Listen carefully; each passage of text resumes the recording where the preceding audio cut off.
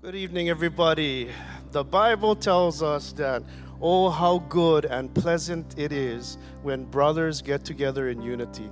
And I tell you, when we worship God in praise, in music, and we worship God in our tithes and offerings, and we just gather together. In God's economy, it doesn't get better than this. So right now, if the ushers would kindly prepare for the tithes and offerings. Have you guys ever been flying really, really high emotionally, and all of a sudden somebody said something, and boom, you went down to the ground, you were broken by just one sentence? This happened to me back a few years ago. I was about 16. See, I'm 37 now. So yeah, it's a few years ago. But anyway, I was fishing on a boat with my best friend Tad and his brother Alton. It was nighttime in Hilo Bay, and he was hooking a kule. So anyway, we had a radio on, and back then, this is back in the 80s, I think there was some sort of public service announcement, and they would interview firemen on safety tips of the day or something. So on the radio, the DJ said, and now for today's safety tip is Kiao paramedic Lawrence Miyasato. As my dad, as my father. And I was like, I got all excited. So I told my friend, guys, hey, turn up the radio, as my dad, as my dad, as my dad. My friend Alton, he does this. He says this. Ooh, dada. Oh, I was brought down like that. I was so embarrassed. I was sad. I was like flying high. And he goes, ooh, dada. And I was like, I hit the ground. I was so upset. But anyway, I still haven't recovered. Alton, if you're watching this, I still haven't recovered from that one. But brokenness is not a bad thing in God's economy. It's actually the best place to be. It really is. From our broken pieces, God can turn it into a miracle. He can multiply it into a miracle. You look at Mark chapter 8. Jesus, what it says, Jesus took the bread, he gave thanks, he broke it into pieces, and then he multiplied it into a miracle. You look at the woman in Bethany, she had the alabaster jar full of nard perfume. Not lard, nard. But that thing was worth a year's wages. It's like $40,000, $50,000. But what did she do? She broke the bottle, the alabaster jar. From the broken pieces, when we break, when we give, when we surrender, God can turn it into He can multiply it into a miracle. So let's bow our heads. Father God, in Jesus' name, wow, you can multiply everything into a miracle from our broken pieces. So Lord, now as we give, Lord, we pray that you would multiply it, that you'd do miracles, that you would take this offering, Lord, and thousands of people would come to you as a result of it. We love you. We praise you. We open up our hearts this evening, Lord, that you would speak to us, that you would speak directly into our hearts. Lord God, we love you. We praise you in your holy, mighty, and precious name. Amen. Amen. Thank you, Jonathan. Thank you. Well, if you've been with us for the past couple of weeks, you know we're in a series called The Spiritual Disciplines. And last week, we also had our worship and prayer night, our all-night prayer. So if you were here during the all-night prayer, then it was a powerful time. And I think whenever we are able to have an all-night prayer or have a time where we can gather together and pray, then powerful things happen, because prayer is not about us. Prayer is about who God is through all of us. That's his way of connecting with us. So if you're a person of prayer, keep praying. If you're not a person of prayer, start praying. Just get to the place where you're praying to God and praying with God, or have that constant communication with God. And prayer is something that God gave to us so that we can build this relationship with him. Okay, so tonight we're going to be talking about these spiritual disciplines, and I want you to get this word in your mind: the constant flow of the Spirit, or the phrase, the constant flow of the Spirit. So whenever you think of the word constant, that means continuous. It never stops. It is constant. Keep going. Never stopping. I think of a 2-year-old saying, mommy, mommy, mommy, mommy, mommy. It's constant. And you know that that's the mom who the child is talking to, because they're not fazed by it. They could be shopping at the store and the kid is like, mommy, mommy, mommy, mommy, mommy. Everybody else can hear it, but the mom she's immune to it. because the baby or the child is constantly saying, "Mommy, mommy, mommy, mommy." I mean, there comes a point where sometimes you snap and you go, "What?" And then, then you come back to Jesus, but that constant over and over and over saying of something is a nonstop. It's the word that means like a constant dripping of something. It's constant. And they even use the constant drip to torture because it's constant. It's over and over and over. Children get irritated by their siblings because they keep doing something over and over and over. They keep nagging them over and over. They keep making trouble over and over. It's like that constant thing that they do, and they say things like, "I'm not in what is that? Air is free." I forget because I didn't make trouble to my siblings for a long time. They would constantly put their hand in front of their face, and the other sibling would cry to mom or dad and saying, "Stop it! Tell him stop it! Tell her stop it!" And we would say, "Air is free, air is free, air is free." And there's that constant like irritation, nagging over and over. That word constant, if used in the wrong way, can be like that. It can be irritating. It can be frustrating. But on the other hand, when it's used for good, like constant encouragement, if you're constantly building someone up, if you're constantly in tune with the Spirit, if you're constantly loving one another, just imagine in your own household that your family would constantly clean. That's like heaven. It's like if they could constantly, like if my children could constantly clean, constantly do their homework, constantly wake up in a good mood. The word constant can be used in a good way. And in the same way when it comes to doing something constantly good, we want to find a way of how we can be constant with the flowing of the Spirit. Now, it can almost seem super spiritual when we say constantly flowing in the Spirit, or we can look at it as something that we can learn together as the body of Christ. Now, some of you take notes, some of you use the church app, which you can take out and it'll help you to follow along. And being in this series, the spiritual disciplines, we're learning that it's going to take discipline for us as human beings who have been disconnected from God, who have been brought back to God through Jesus Christ.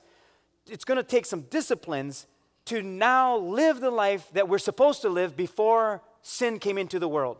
In other words, God sent Jesus Christ to once again fix what had been broken so that we could have this relationship with Him, so that we could be one with Him. If you look in the book of John, chapter 17, Jesus prays that we would be one with God. It's like Jesus came not just to set us free from our sin, because if that were the case, then when we die, we go to heaven. He also set us free so that we could be free from the brokenness that we have from sin. So in order for us to stay connected to God, it's going to require some disciplines. And when I say disciplines, what it means is there's a training that we go through. That's the word discipline. It means to train ourselves. Now, if you're involved in sports or anything that you're learning, if you're going to school or if you're learning a new program, you have to train for it. You don't just pick up something and then just figure it out. If you do that, then you're going to learn after a while. You should have read the manual. You can have some leftover screws or something. There's a reason why we go through training. And when it comes to spiritual disciplines, training is very critical to our relationship with God. Sometimes we think this relationship with God is a one-sided thing, that once I say yes to Jesus, now God will take care of me and do everything for me. Well, no good father will do that. A good father will help with the building up of their son or daughter. And God, who is the perfect Father, is no different. He wants to be a part of our lives and to help us become the person that He sees us to be. So there's going to be a two-way relationship that He's going to constantly work with us.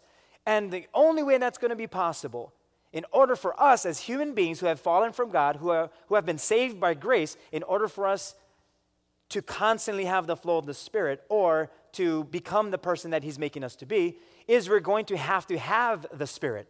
Because if we don't have that Spirit, then we're working under our own power. Which should give us good news, because if God says you're going to need my Spirit in order to become the person I'm making you to be, that means we're going to be even greater than what we think we're going to be for ourselves. Because if we could do life on our own, what good is that? We become just like the world. And we think that the worldly things is what success is all about. But if you have the Spirit of God, then now we can accomplish the things that He promised us to accomplish. In other words, we become the person He sees us to be. We become more like Jesus Christ. So we're going to go through some scriptures in being filled with the Spirit, having that constant flow of the Spirit, because when we're empowered by the Spirit, now we're able to carry out the works of the Spirit. Otherwise, we're on our own and we don't have the strength to carry out the works of the Spirit, which means the Spirit knows more than us. And His Spirit that He gives to us, the Holy Spirit, is able to see further ahead. That's why the Holy Spirit is called the guide unto all truth. Because truth needs a guide. Otherwise, we make up things.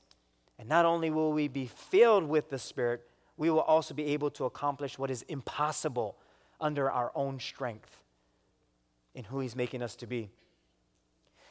I think we can all have a constant flow of the Spirit by understanding these words that Jesus said. In John chapter 7, verse 38, I'm reading out of the New American Standard Bible.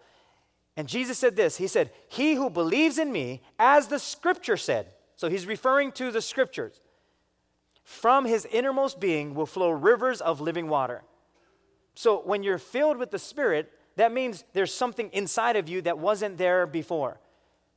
That now you can become more dynamic, or you become a more vibrant person, or you're more alive than you were before. Because the resource doesn't come from ourselves, it comes from outside of ourselves, it comes from His Spirit. Not the natural, but now the supernatural. So our aliveness is empowered not by natural means, but by supernatural means, which tells us that we function at a different level than the rest of the world. Not better than, just with a different resource power. Let's just say you're running on solar power and the sun will shine on your home every single day, and you had batteries to back you up, and Helco, our electric company, went down. It doesn't affect you at all. Why? Because you're powered by a different power source. So it is with the Holy Spirit. We can try to do the works and try to behave or try to do good things and try to do what God is asking us to do or try to become who He's asking us to become. But if it's apart from the Holy Spirit, we malfunction because we don't have that power source. We will run out of energy. Our natural bodies cannot do what only the supernatural can do. We need the supernatural Spirit to do supernatural things. If you want to just do normal things that just kind of blend in with everyone else, then yeah, you can do things apart from His Spirit and just blend in with the world. Or we can become difference makers and be people who show the love of God, as well as to help people find who God is through the power of the Holy Spirit. We cannot do this on our own.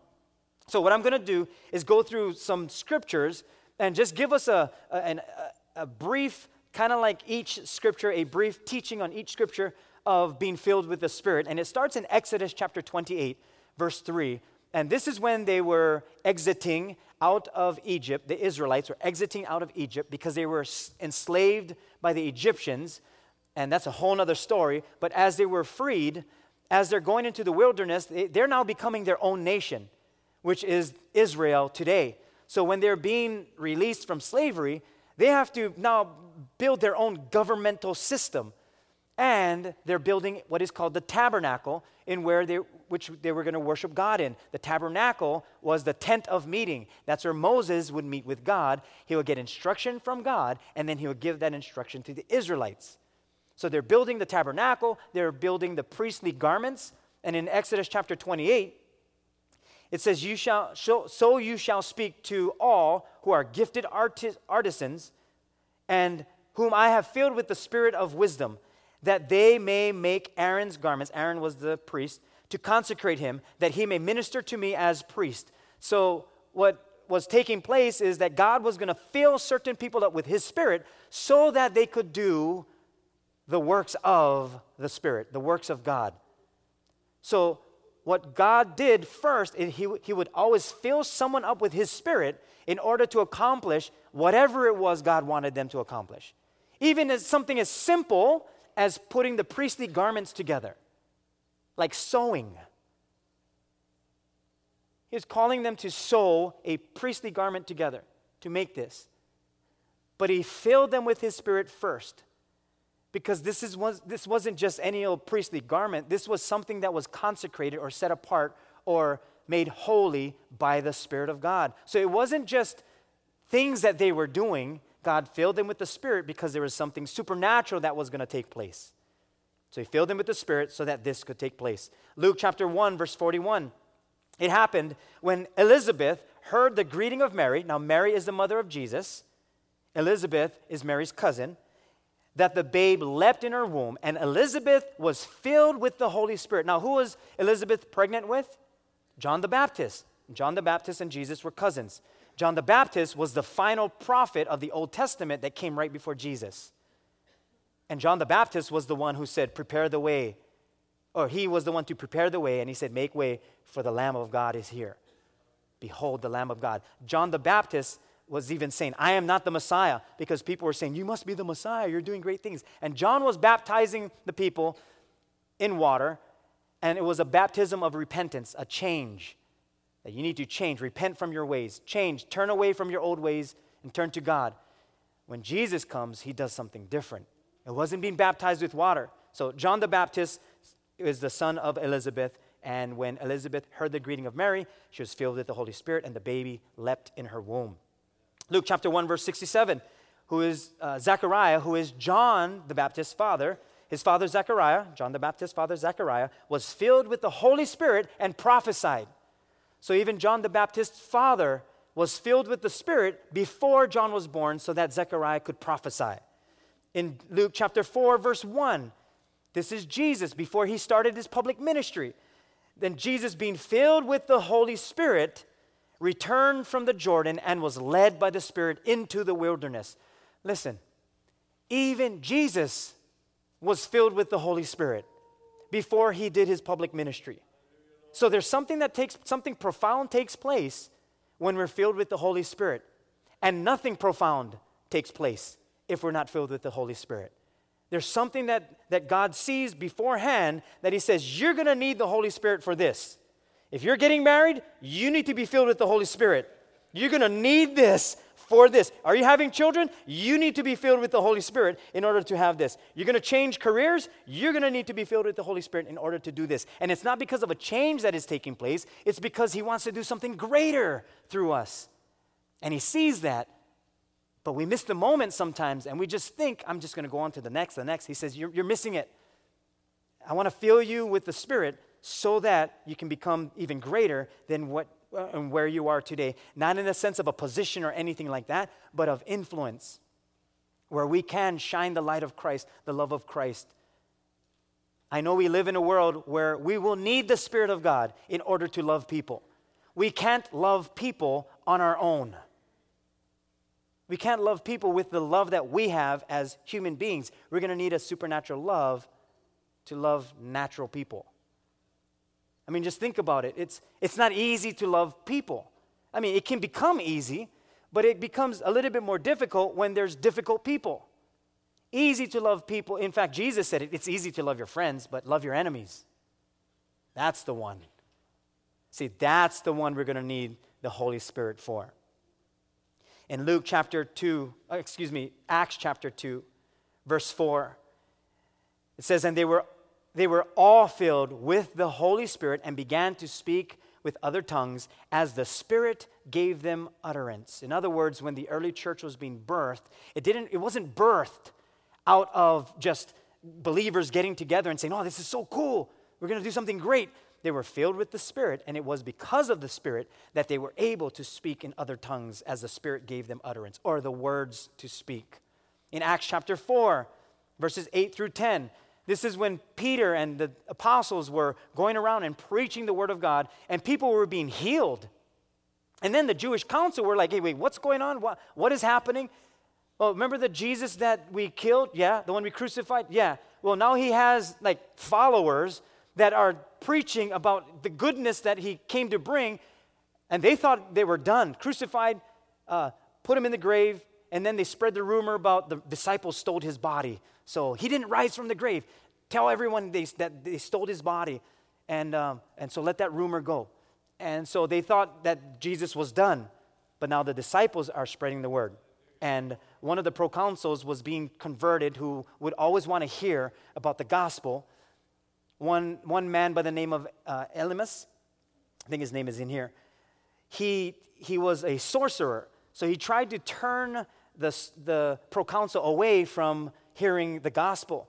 And so Peter, filled with the Spirit, says to them, the rulers and elders of the people, he says, if we are being called to account today for an act of kindness shown to a man who was lame, because they healed a man, kindness shown to a man who was lame, and are being asked how he was healed, then know this, you and all the people of Israel, it is by the name of Jesus Christ of Nazareth. So he's specifically saying who this is, because Jesus, the name Jesus, is the English translation from the Greek name Iesus, which was translated from Hebrew, which is Jesus' Hebrew name Yeshua.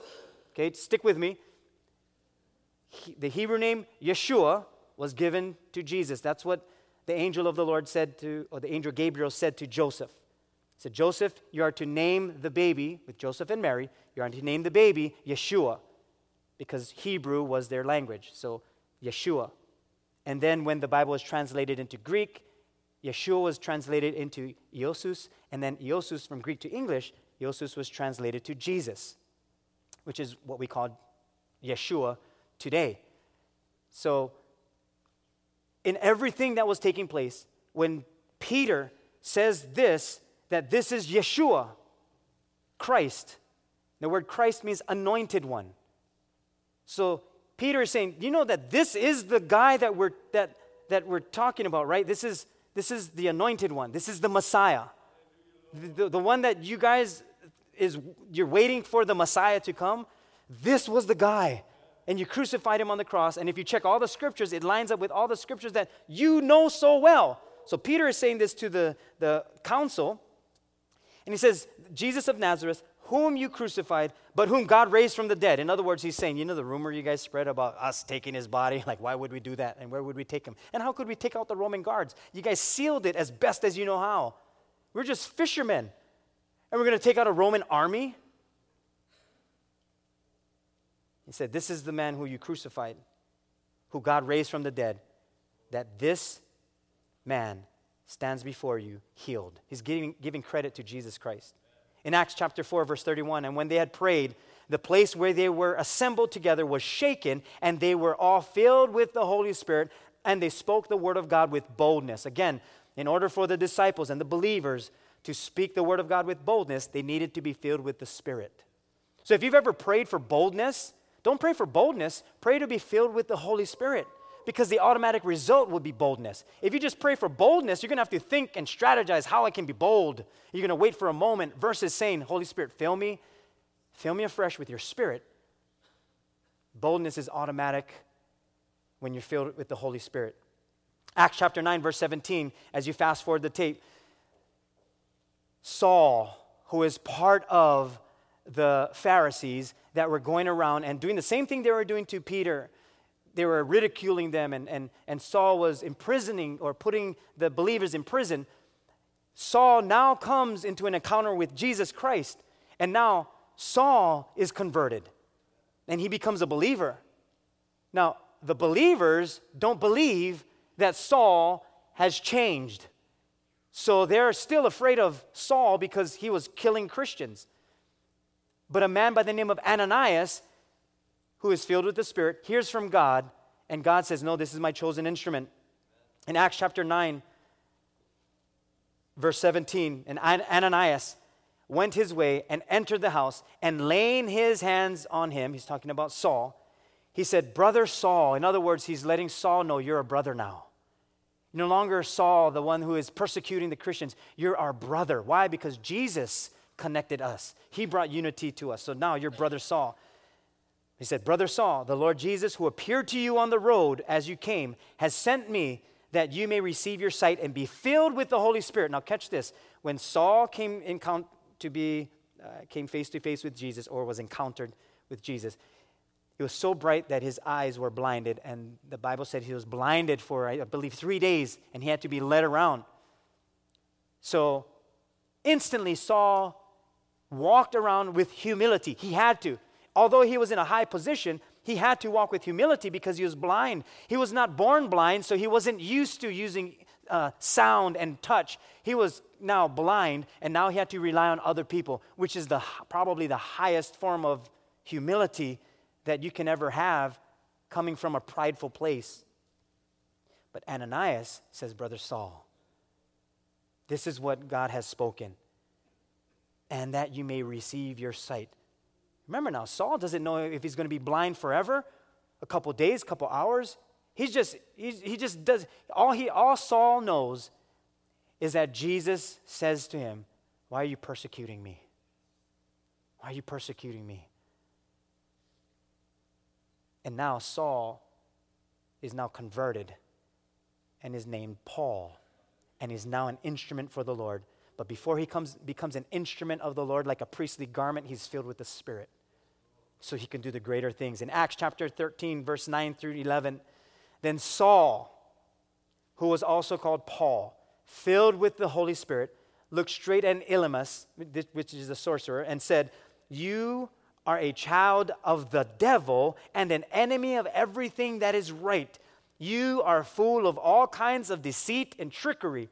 Will you never stop perverting the right ways of the Lord? Now the hand of the Lord is against you. You are going to be blind for a time, not even able to see the light of the sun. Immediately, mist and darkness came over him, and he groped about, seeking someone to lead him by the hand. You know what Paul was doing at that time? Which Paul understood. Paul understood blindness. And what Paul was saying to him is, man, you're blowing it. You're messing up. You should follow Jesus Christ, but you're trying to turn everybody away. What's going to happen is now your spiritual blindness is going to manifest itself, and now you're going to become physically blind. But you still have an opportunity. But mist and darkness came over him. But Paul would not have been able to have that boldness to confront evil if not for the filling of the Spirit.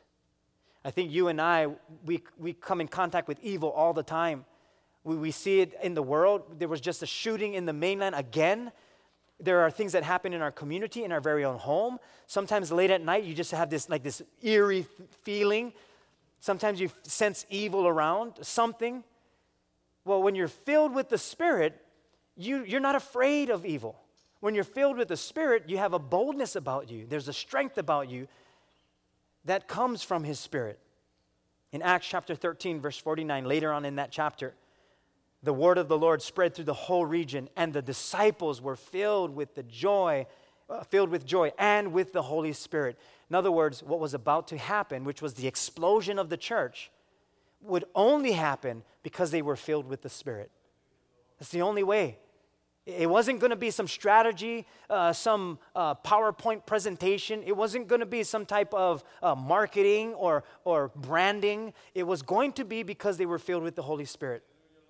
In Ephesians chapter 5, this is Paul the Apostle now, after he planted churches. This is in the book of, in the city of Ephesus, or in Ephesus. And he's talking to the church that was built in Ephesus. And he's letting them know, do not be drunk with wine, because that will ruin your life. So he's pinpointing a specific thing that is happening, because it was okay for them to drink wine, but they kept drinking wine. And they got drunk on wine, and they started to do dumb things. I think we all can relate when people start drinking and they get a little bit too much to drink, things get a little crazy. And he says, because that will ruin your life. Instead, so he says, I can see why you're doing that. Instead, be filled with the Holy Spirit, singing psalms and hymns and spiritual songs among yourselves, and making music to the Lord in your hearts, and give thanks for everything to God the Father, in the name of our Lord Jesus Christ. So what Paul was saying is, listen, you're wasting your life by getting drunk. You're wasting your life. Be filled with the Holy Spirit. That's a different way to live your life. In other words, your life takes a change for the better when you're filled with the Spirit, not filled by getting drunk. And it's not just getting drunk, it's filling our lives with anything that is opposite of God, anything that is not consistent with the Spirit of God. But the only way we can do that is through the power of the Holy Spirit.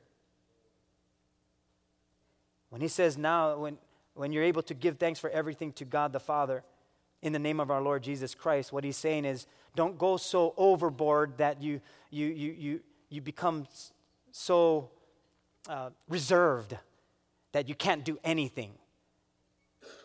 And don't get being so reserved with having reverence for God. In other words, even as believers during worship times, I know during worship when we want to shout to God, we want to clap, we want to sing to God, but we don't know if that's going to distract someone or if it's going to be too overzealous. I know we always battle with that, or we want to come to the altar, we want to kneel, we want to bow our heads. Instead of thinking that way, say, God, fill me with your Spirit, and whatever happens, let me go from that point, because I want to have reverence for you, but I don't want to be so reserved that I mistake that for reverence for you. That's why the Bible, even when King David danced before God, his wife Michal, she was looking at him and saying, why are you making a fool out of yourself? And David says, if I'm going to make a fool, I can be more undignified than that, because this is my spirit that God gave to me. I'm connecting with him. I have reverence for God, so I'm filled with his Spirit, so this is the outcome. So in those kinds of situations, we always battle with that. There's always a battle with, what am I going to do? Because I don't want to seem like I'm like some holy person, but then I don't want to be too reserved where I'm not known as a believer. Instead of looking at that, just go back to being constantly filled with the Spirit, having that constant flowing of the Spirit, because it's his Spirit that is going to empower us, not the ways of the world.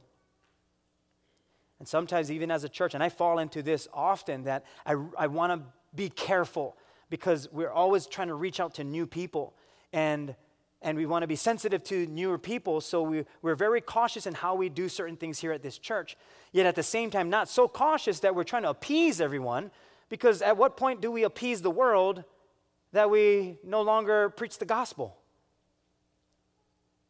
So being filled with his Spirit, and the church being filled with his Spirit, if we're filled with his Spirit, we don't have to worry about trying to appease anyone. All we need to worry about is being pleasing to God. And when we're pleasing to him, everything else will work out together for good. In John chapter 7, I read the scripture in the beginning, but I want to read a little bit more of the context. John chapter 7, verse 37 through 39. This is the Feast of Tabernacles, and if you don't know what that means, it's okay. You'll catch the gist of it. But it was on the last and greatest day of the festival. It's also called Sukkot, that Jesus stood and said in a loud voice, he said this, "Let anyone who is thirsty come to me and drink. Whoever believes in me, as Scripture has said, rivers of living water will flow from within them." By this he meant the Spirit, whom those who believed in him were later to receive. Up to that time, the Spirit had not been given, since Jesus had not yet been glorified. So at this festival, the Feast of Tabernacles, it was to celebrate their coming out of Egypt and being in the wilderness that long, and to commemorate and to remember that we were in the wilderness for 40 years. And they would have tents, and they still do that till this day. They would set up little tents at this festival, and all over Israel, or in Jerusalem, you would see these little tents. And they would sleep in there for that night of the festival, or that week, the Feast of Tabernacles. And they do that still today. And it was a reminder that they used to live in tents. But they also would do a water ceremony, because the most precious commodity, the most precious thing in the desert is water. So, because God provided water for them in the wilderness, they would also do a water ceremony. So what the priest would do is they would go down to the Pool of Siloam, which is in Jerusalem at the temple, and they would go down the steps, and they would take water from the Pool of Siloam, and then they would climb back up to the stairs and pour the water on the altar. And they would sing a song coming out of Isaiah chapter 12. And as they're singing this song, the water would flow down the stairs, and they would keep pouring water, and they wanted the water to rush, because it's like the voice of God, the rushing waters. And when you hear the water flowing, there's something that, that's like for us, when you're next to a flowing river, it calms us. It also, it's very soothing, but it's a constant flow, which means when there's fresh water, then there's a fresh flowing. rather than just a stagnant, river or like a lagoon that there's no, or a place where there's no water coming in or out, and then it becomes stagnant. But when there's a constant flow of water, now it's fresh. So when they would do that, that was the reminder that God will always bring fresh water. And when Heidi and I were in Jerusalem, we sat it was the East Gate, and at this East Gate, there's some steps, and they still have some of the original steps where Jesus taught from. And I have a quick video. I'm not sure if you can see. We're going to get another projector for this. But those stairs, and I wanted to show the scale of it, they would pour, and it wasn't these steps, but I just wanted to show you what it looks like. And these are the actual stones and how the stairs would be. So they would pour it, and the water would flow down, and that would be their constant reminder of God's fresh, His fresh water. And that's how far the steps were, and it would just constantly flow. And what was interesting about that is they would be singing the song, and it comes out of Isaiah chapter 12. I'll read it to us. And I want you to remember, Jesus' name is Yeshua. Yeshua means salvation. That's why in the book of Joshua, who came after Moses, Joshua's name was also Yeshua, which means salvation. Joshua took the Israelites into the promised land. So he was also like salvation. But the reason why it's Joshua and Jesus translated today is they didn't want to mix up the two. So Hebrew to Greek from Joshua. Sorry, I'm getting into that. I don't want to get into that. Anyway, so in Isaiah chapter 12, it says this. And this is what they would sing while they're pouring the water. And now Jesus is present now. This is in the book of John. This is happening when Jesus is present. They're singing this song I'm about to read. They're pouring the water. Jesus is present. And he didn't say these words yet, but he's about to. And here's why. In Isaiah chapter 12, they sing this song.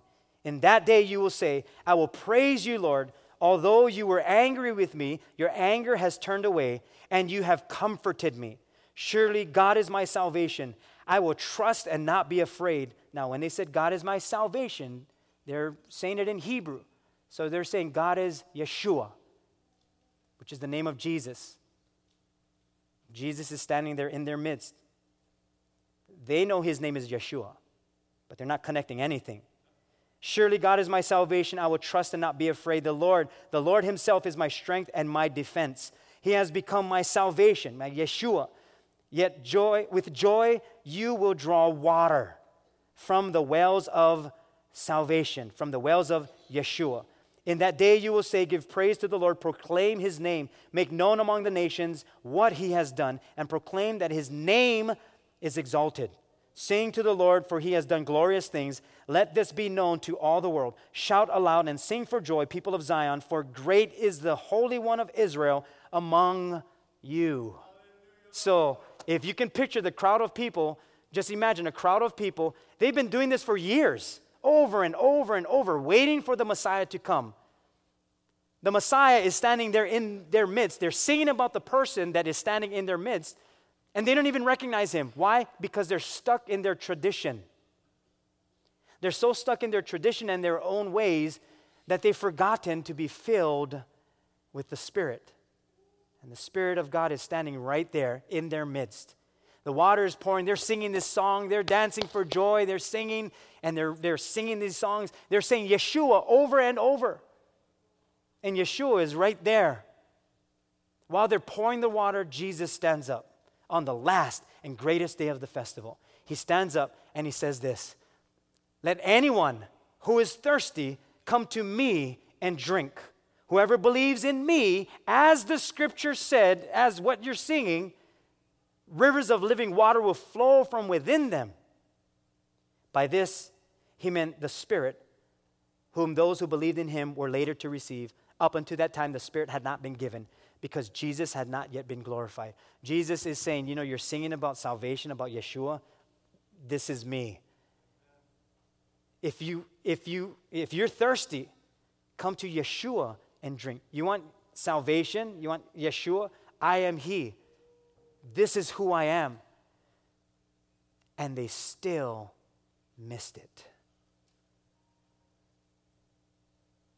They missed the Spirit of the living God in their midst because they were stuck to their traditions as well as their own personal lives.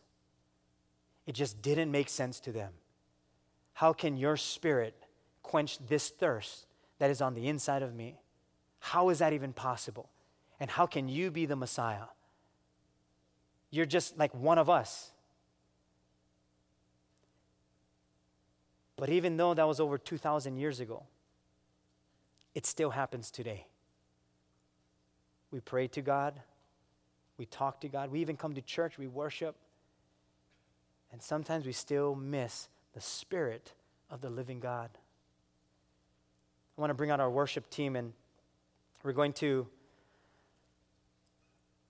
sing a song together that we sang earlier. And because of this song, it will allow us to just be filled with His Spirit.